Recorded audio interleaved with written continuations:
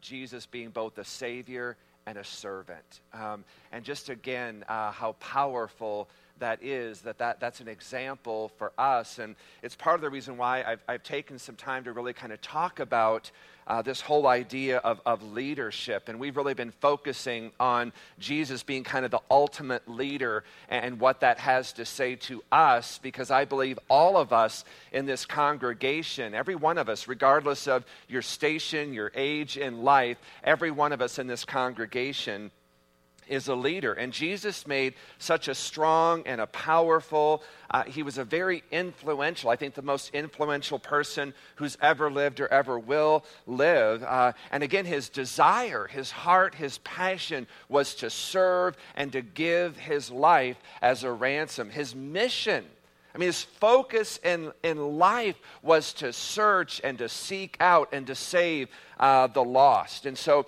2 weeks ago, we kind of focused on this whole concept of leadership really being about influence. And largely, that's what it is. I remember one time somebody said to me, as a leader, it's really wise every once in a while to just look behind you and see if anyone is following you. Because if you're a leader and no one is following you, you're not leading, you're wandering. And so for me, it's important to look behind every once in a while and to say, are there people following? Because if they're not, I'm probably not using my influence or my leadership in ways that God has equipped or called me to do. And so we've kind of been looking at this whole concept that if you have influence over someone's life. Parents, you have influence over your children. You're a leader for your children. You're a leader in your family. If you're in a workplace and you're influencing other people, you're leading them. And so again, leadership is all about influence. And all of us in this room influence others to varying degrees. That's why it's so important to stop and to look, not just at Jesus and his leadership, his influence, but again, how is he equipping, how is he calling us to use our influence in the lives of others? So again, we just talked about every one of us is a leader because someone influences someone.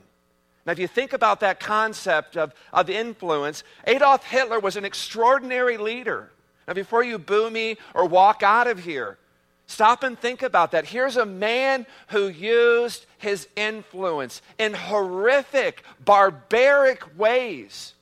And yet he was able to influence an entire nation that they were the superior race, and the job of the Germans was to eliminate the inferior race of the Jews. And he was a leader because he was able to use his influence in such a way that many people bought into that and followed and participated in what he wanted to do. By the same token, Billy Graham is an extraordinary leader, as he's influenced and led millions of people in confessing and following Jesus Christ as Lord and Savior of their lives. Now, both of these men, incredible leaders because of their influence over others. And yet, one man uses his influence, again, in horrific and just barbaric, cruel ways, resulting in the murder of millions and millions of innocent people, while the other man uses his leadership, his God-given influence to save lives and to impact the kingdom of God. That is the challenge for us. We need to leverage the influence God has given us in whatever sphere of influence you have to lead, to inspire, to equip, to encourage, to comfort people in their walk and their relationship with God. That is godly leadership. And God has equipped every one of us and is calling every one of us to use that leadership and to use that influence in God-honoring ways. Last week we kind of talked about the feeding of the 5,000. It was actually many, many more than that. We talked about the concept of leadership in serving others and how Jesus used his influence as an example for us so we would know how to lead and to lead as a servant. We also saw this serving model as Jesus was washing the disciples' feet. He didn't come to be served. He came to serve and to give his life as a ransom for many. Now, one of the greatest myths and one of the greatest misunderstandings out there is that leaders are born. Either you're born a leader or you're born not a leader. And if you're not born a leader or have God-given leadership giftings, you can never be a leader. That's a myth. That is a lie. Leaders are not born. Leaders are made. Leadership skills can be acquired. They can be learned. John Maxwell, in his book, Developing the Leader Within You, he says, leadership is developed. It's not discovered. He said the truly born leader will always emerge, but to stay on top, natural leadership characteristics must be developed. That's interesting to me. And he goes on to kind of list 4 types or what he calls levels of leadership. And he says the first level of leadership is what he calls the leading leader. And he says the 4 characteristics of the leading leader are these: is born with leadership qualities, has seen leadership modeled throughout life, has learned added leadership through training, has self-discipline to become a great leader. Now I want you to notice 3 of the 4 that he lists there of that leading leader are acquired. Meaning they can be learned, they can be acquired over time. So the second level or the second type of leader is what he calls the learned leader. And he says there's 3 characteristics of this learned leader. And they are, they've seen leadership modeled most of their life. They've learned leadership through training, has self-discipline to be a great leader. And again, he says these 3 are acquired. They can be learned. Again, I find that very interesting. Third type or level of leadership is what he calls the latent leader. And he says the 3 characteristics of a latent leader are, has just recently seen leadership modeled, is learning to be a leader through training, or again, has that self-discipline, that self-motivation to become a good leader. Are you kind of starting to see a pattern developing here? All 3 characteristics of the latent leader can be acquired. They can be learned. You can grow in this. Fourth and final type or level of leadership is what he calls the limited leader. And the 3 characteristics of the limited leader are, has little or no exposure to leaders, has little or no exposure to leadership training, but has a desire, a willingness to become a leader. And you're one of those 4. Every one of you in this room, you are in one of those 4 levels or characteristics. And again, he says all of these characteristics, even in that limited leader, they can be acquired. They can be learned. And so Maxwell's whole point, and the reason I'm sharing this with you, is that leadership is not an exclusive club for those who are kind of born with it. The traits that are the raw materials of leadership and the vast majority of the skills of leadership can be learned, can be developed. Link them up with the desire, the passion to become a leader, and nothing can stop you from becoming an effective leader.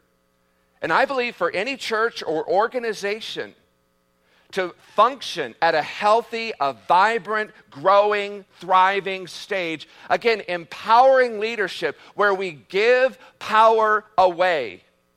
Anytime you engage in empowering leadership beyond the church and the church staff, if any church is going to go on to become an effective church, that empowering leadership where we give power away is a must. If Praise Community Church, I believe, is going to become all that God wants us to become, it is critical that we learn, that we are teaching, that we are modeling effective leadership, that we're nurturing, we're teaching on it, we're supporting it, we are empowering the laity to lead in the areas that God is calling and raising you up to lead. Pastor Mark and Pastor Jim have been leading a group of you through the spiritual gifts class. And again, the whole idea there is to begin to help you to identify what are the gifts that God has given you. How has God equipped you to serve the body of Christ? And then how you can begin to use those gifts to lead and to influence people for the kingdom of God. So again, leadership to me, it is influence and it is serving. In Luke 22:26, Jesus says, the one who serves you best will be your leader. And again, it's serving that is leadership there. It's not demanding. It's not requiring people. It's not coming up here and badgering and belittling people, making people feel guilty for what they're not doing. That's not leadership. And some of you, unfortunately, have been under that kind of leadership. To me, leadership really kind of comes when you're able to begin to influence people in good and positive ways. When you're able to begin to kind of transform the way they see themselves, how they experience God. I mean, that's influencing people that's going to bring about lasting change. It's not demanding. It's not requiring. Another word for being a leader is being a people builder. It's you're beginning to build and you're beginning to invest in people. And Jesus used his leadership. I mean, he used his influence not to only serve, but he did it to build people up, to encourage them. And so this morning, I want to just kind of look at a few techniques that Jesus used as a leader to build people. The first technique Jesus used was he gave people an example to follow. If you want to be a people builder, if you want to be a leader, if you want to be able to have godly influence over the lives of other people, you must give them an example to follow. One of the many things I love and I admire when you begin to look at the life of Jesus is he never asked anybody to do something he himself was not willing to do or had already done. John 13:15, Jesus says, I've given you an example to follow. Now do as I have done. I love that. Jesus made this statement following the washing of the disciples' feet. And Jesus is saying again, reminding us that leadership is really modeled through serving. I did it, now you go and you do likewise. So he gives us an example to follow by modeling it for us. People do what people see. Or some of you grew up, monkey see, monkey do. Same thing. Stanford research says 89% of what we learn is visual. 10% of what we learn is auditory, and the other 1% is through the other senses. So if they're correct, and I think they are, it makes sense that the more followers see and hear their leaders being consistent in action and word, the greater will become their consistency and loyalty. What we hear, we understand. What we see, we believe. We certainly see this exemplified in the life and the ministry of Jesus. What people need is not a motto to say, but a model or an example to see. 1 Peter 5:3 instructs us by saying, don't lord it over people assigned to your care, but lead them by your good example. Many of you may not be familiar with a guy by the name of David Neilman. Just a fascinating individual to me. At one time, he was the founder and CEO of JetBlue Airlines. Maybe some of you have flown that yourselves. In 2001, Southwest Airlines and JetBlue were the only profitable major airlines. And in 2002, JetBlue had over 6 million passengers. And one of the things that kind of set JetBlue apart from any of their competitors was this intense focus on customer service. So years before JetBlue ever flew their first flight, Neilman and this team of people that he had assembled made a long list, and many of you have experienced this, of the worst parts of flying. And from that list, JetBlue maintained a vigorous 20-minute goal for unloading luggage. Flight attendants in the aisles to help stow bags, cheaper prices, individual TVs, leather seats, lids on the coffee cup, just to name a few of the things they identified and began to find solutions for. Now, what is amazing to me is from its inception, David Neilman, the CEO of JetBlue, would fly aboard JetBlue as a passenger at least once a week, just to observe firsthand how things were going, looking at the operation from a passenger's point of view. And the amazing thing was he always sat in the last row, which was, I think, row 27 of each Airbus A320 aircraft when flying on his company's airplanes, to demonstrate, again, that pleasing the customer is more important than pleasing the CEO. At that time, seats in the 27th row did not recline. So he, in essence, took the worst seat on the airplane to basically, again, to see from experience how well are we doing as an airline. So he would regularly kind of take his place at the gate, taking tickets, serving refreshments to the passengers during flights. He would clean the plane. He would take turn unloading luggage at the terminal. Again, just so he could experience firsthand the hustle and the commitment that it really required to get the luggage unloaded in JetBlue's promised 20 minutes. As the CEO of JetBlue Airlines, his 2002 salary was $200,000 with a bonus of $90,000. That year, he donated his entire salary to the JetBlue Crew Member Crisis Fund, which was established by him for JetBlue employees who had fallen on hard times. When asked why he did all that he does as a CEO, he simply stated he wanted his employees to know, firsthand, by example, by experience, that he would never ever ask anything of them that he did not ask of himself or was willing to do. This is leadership by example, because you cannot ask of people what you yourself are not willing to do.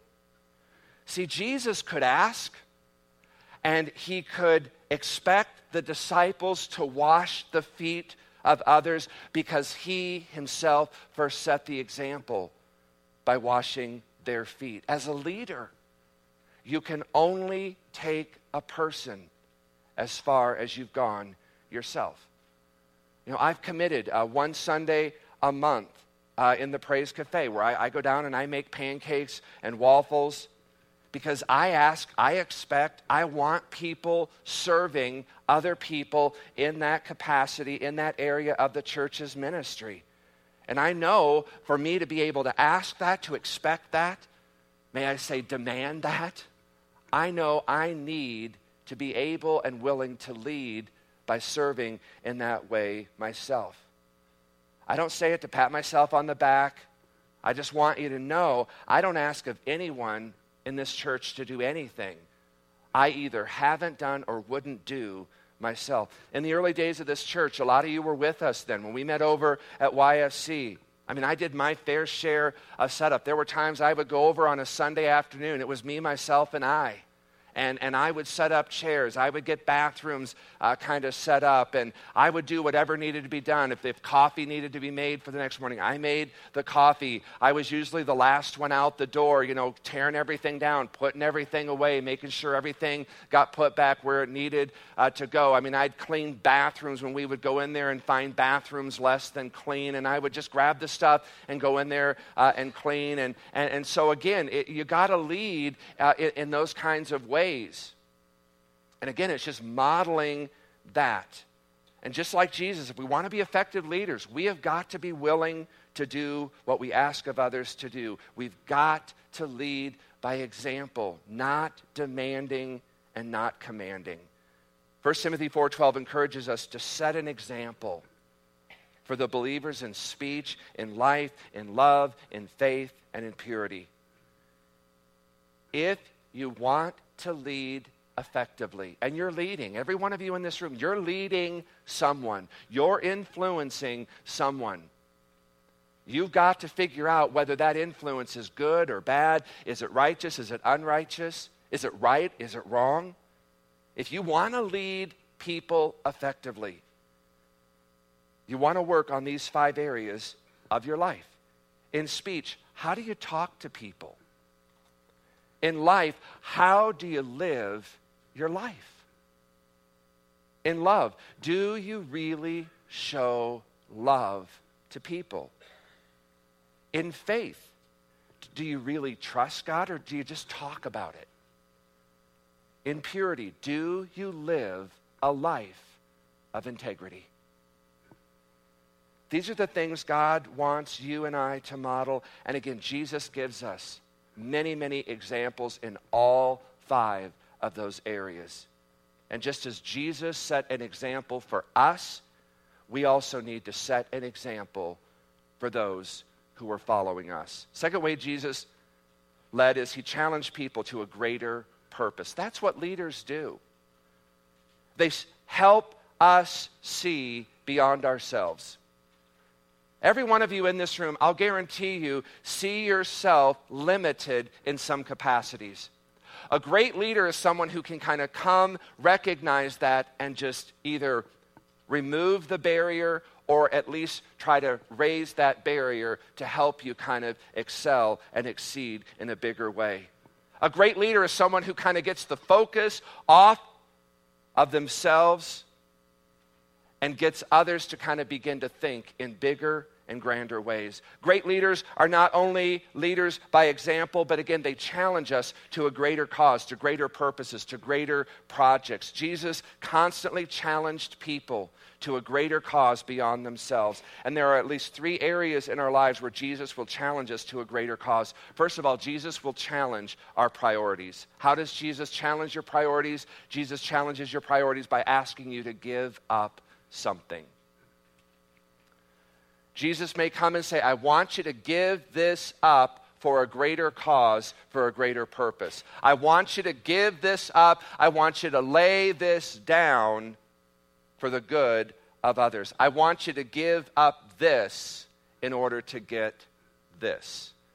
That is the challenge of priorities. Jesus challenged a man's priorities in Matthew 19. A man approaches Jesus and in verse 16 says, Teacher, what good deed must I do to have eternal life? And Jesus replied by saying, why do you ask me about what is good? There's only one who is good. But to answer your question, if you want to receive eternal life, keep the commandments. And the man asked, which ones?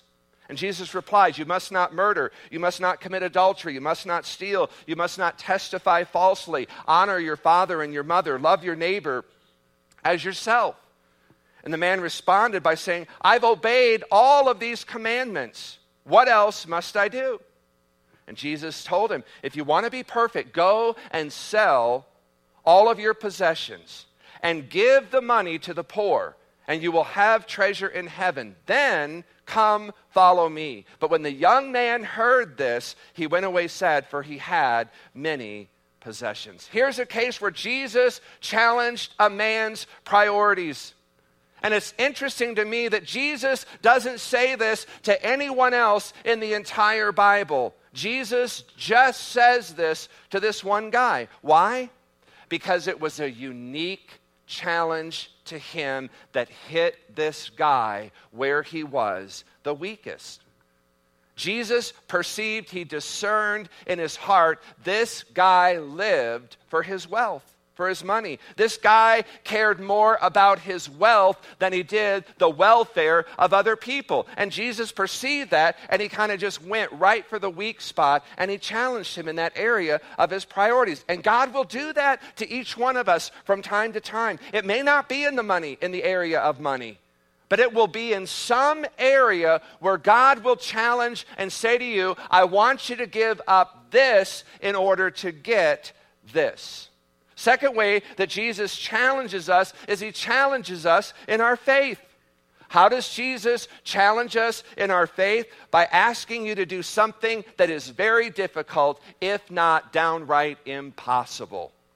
Listen to Jesus' instructions to the disciples as he gets ready to send them forth in Matthew 10, beginning in verse 5. Jesus sends out the 12 apostles with these instructions. He says, don't go to the Gentiles or to the Samaritans, but only to the people of Israel, God's lost sheep. Go and announce to them that the kingdom of heaven is near. Heal the sick, raise the dead, cure those with leprosy, and cast out demons. Give as freely as you have received. How many of you would call that a challenge? I think so. Jesus says, give as you have freely received. You've been blessed, so now I want you to go, and I want you to begin to bless others. While you're at it, raise the dead, cast out demons, heal the sick, and tell them the kingdom of heaven is near. Now, what if Jesus told you to go out and to raise the dead, heal the sick? We'd probably be like, no way, Jose. I can't do that. I've never seen anybody raised from the dead. I've never done anything like that in my life before. That to me is impossible. And Jesus would say, you're right. It is. You can't. That is why you need my Spirit in you. Jesus will challenge. He's going to expand. He's going to grow your faith. We talked about this last week by putting you in difficult, if not impossible, situations. God will say, I want you to go and ask forgiveness of that person. I can't do that, God. They need to ask my forgiveness. They hurt me. I want you to start tithing. I can't afford that. I want you to go and I want you to talk to that person about me. Oh, I can't do that. I don't know what to say. It makes me so nervous. That's what the pastors are for. God is going to challenge you. He's going to challenge your faith by stretching you, by putting you in situations where you just got to depend on Him completely, wholly. He's going to ask you to do stuff that sometimes will just defy human logic, that seems impossible, just so that you'll begin to understand with you it is impossible, but with God all things are possible. That's great leadership. Third way that Jesus challenges us is He challenges us our small thinking. Again, He challenges our small thinking by giving us a greater vision. In Matthew 28, 19 through 20, Jesus says, go and make disciples of all nations, baptizing them in the name of the Father and of the Son and of the Holy Spirit, teaching them to obey everything I have commanded you. When Jesus told His followers to go to the entire world, back then, that was physically impossible. When Jesus gave His disciples this command, there was no way for them to fulfill that. There were no planes, trains, and automobiles. There were no ocean-bearing ships they could sail on. There was no way they could get to the whole world at that point in history. Jesus gave them an impossible command. What's Jesus saying here then? Jesus is saying, I want to expand your vision. I want to break down your preconceived barriers. I want you to begin to think bigger and globally. Here's the thing. You're not here this morning to be a part of history. You are not here this morning to watch history unfold. You are here to make history. Okay, let me say that again because I think most of you must be sleeping. Or you're just kind of in a state where you just think, yep, that applies to everybody, but that does not apply to me. You do not know me. I am nothing. That's the problem. And that's why you need Jesus to expand your vision. Because you're kind of sitting there thinking, yeah, everybody else is here to make history. I'm not. I'm just watching history unfold. You're here to make history. You're here to impact the kingdom of God. And you got to start thinking bigger. You got to start thinking kingdom mindset. God has you here, I believe, at this point, this time in history, for a very, very particular reason. I'm here now for a very, very particular reason. I remember a vision I had one time. I've shared this vision with you guys. I mean, I just remember being kind of in a heavenly sphere. And I'm standing there. I mean, I remember this vision as if I had it just last night. And I remember standing there. I'm standing alongside Jesus, and there's kind of the crosses behind us, and there's like just this line of people going that direction. It was just a line of people that had no end to it. And then there was another line that went in the opposite direction that really had no end to it. And these people were just passing by in front of us, not saying anything. And I remember kind of looking at Jesus and saying, what is this? And Jesus said, this is the people you are going to influence in your ministry. I was like, that was huge for me. Huge.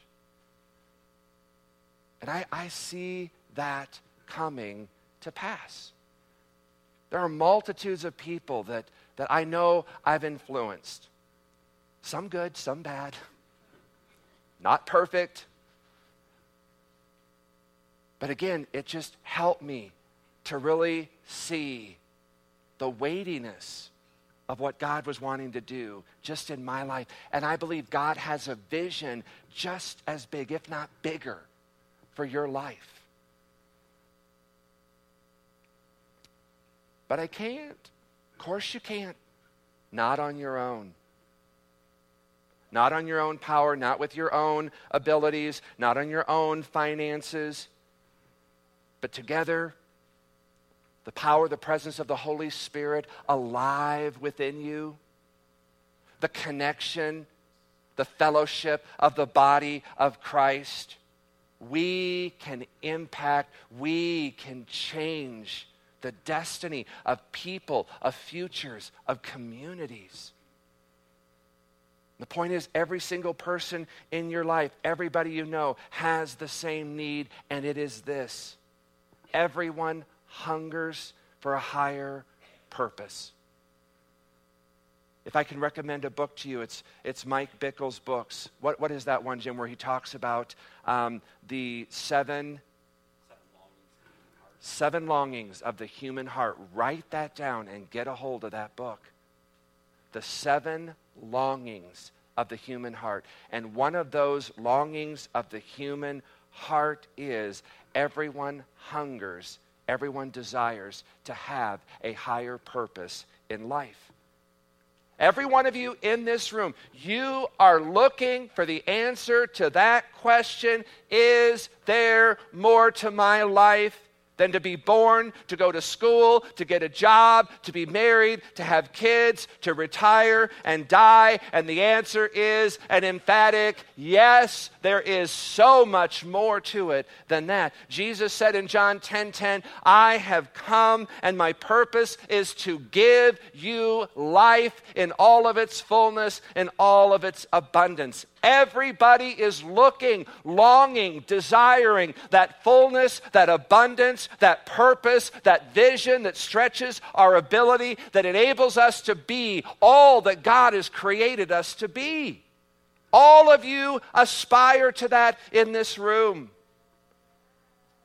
And it is great leaders with great visions, exerting great influence that make great people, extraordinary churches, challenged community, and transformed lives. And there is nothing more significant than the kingdom of God.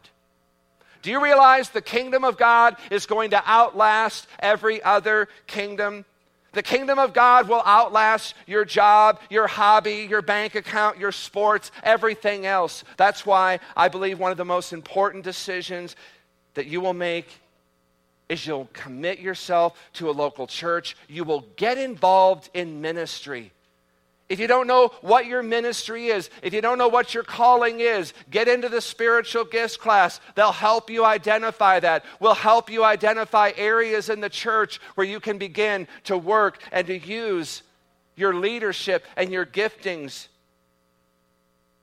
in building the kingdom of God. Too many leaders make the mistake of thinking when they reach the top, it means that they can then use their power and their influence to force certain behaviors from those around them. We've all made the statement, if I were in charge, if I were president, if I were God, I would do this, things would be different, the world would be a better place. But again, effective leadership, it's not about power trips, but again, it's about giving power away. It's about using your leadership to effect influence and to serve others. It's about being an example. As Jesus was an example to us, go and be an example to others. Effective leadership is about living and inspiring people to a higher purpose. This is the kind of leadership Jesus gave us and calls us to give to others.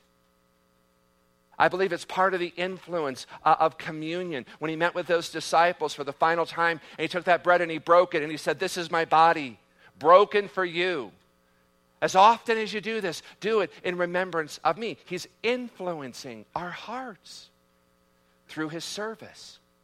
He took that cup and lifted it up. He gave thanks to God. He said, drink from this, all of you, for this is the blood of a new covenant, poured out for you and for many for the forgiveness of sin. Every time you do this, do it in remembrance of me. Again, he's wanting to influence our hearts through forgiveness. He wants to influence your heart to forgive others because you have been forgiven. The chains have been removed. You are forgiven. You are redeemed. You are the righteousness of God in Christ Jesus. Now go and live and serve as the free, the redeemed, the righteousness that you are. It is for kindness that we're called to repentance. God wants to display his kindness. It's not his anger that he calls us to repent. It's not a threat of eternal damnation. He said it's to display his kindness. This is a display of God's kindness. This is an extension of God's mercy. This is an invitation of God's love to you and I. There's no greater example of love than this. There's no greater example of servanthood than this. He came and he laid down his life. He gave it all for you and for me. And now we're called to go and to remember that and to do likewise. Where is God calling you to serve, to influence? Maybe you're here this morning and God is calling you to lay something down. He's calling you to give up this in order to get this morning. Jesus laid down his life so that we could have forgiveness of sin and eternal life, a relationship with God. There's the example. Now the call to us this morning is, are we going to follow? Are we going to live? Are we going to lead? Are we going to influence? Are we going to serve like Jesus served? That's what I believe in part. The invitation for communion this morning is, are you willing to lay down your life? Are you willing to give it all for the kingdom of God? Invite the worship team back up, and let's just pray as they come. Father, again, we just thank you, Lord. Father, you know the hearts, you know the giftings, you know the secrets of every heart. God, you know the longings, you know the desires of every heart in here this morning. And Father, I just believe, Lord, that there are some people here this morning that have got some very heavy chains on this morning, God. Things that are preventing them, things that are keeping them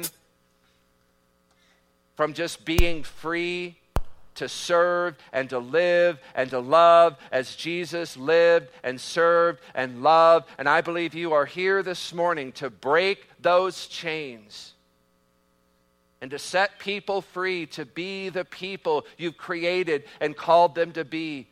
You said the greatest among you will be a servant. That is so countercultural. It is so offensive in our culture today. We want to be served. We want to be catered to. We want others to give their lives for us. Those are chains that need to be broken this morning.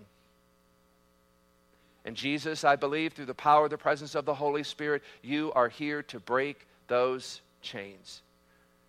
I think there are people here this morning with very limited vision. There are people here this morning that do not see themselves as leaders, do not see themselves as having any influence over anyone in any sphere. Those chains need to be broken. Those eyes need to be open. Those hearts need to come to life. Those visions just need to ignite in this place this morning, God. So, Lord, I just ask as we come and as we just again look at the example that Jesus has given to us as he laid down his life, as his blood was shed for us,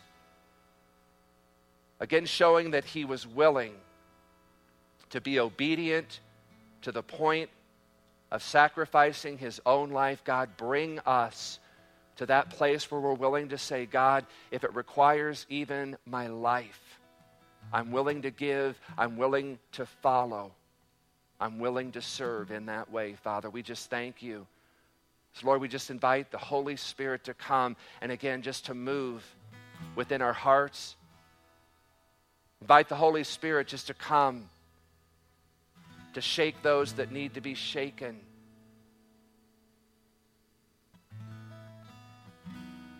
Inspire those that need to be inspired. Encourage those this morning, Father, that need to be encouraged. Just set ablaze in our hearts this morning, God, that we would take this message, God, and we just would begin to say, here am I, Lord. Here am I. Use me. I'm willing. I think there's some of you here this morning that just all you're thinking about are just the lacks that you have, the impossibilities you face. Those are chains this morning that God wants to break. Ask him. Ask him to break those chains this morning. Ask him to come and to empower and equip you.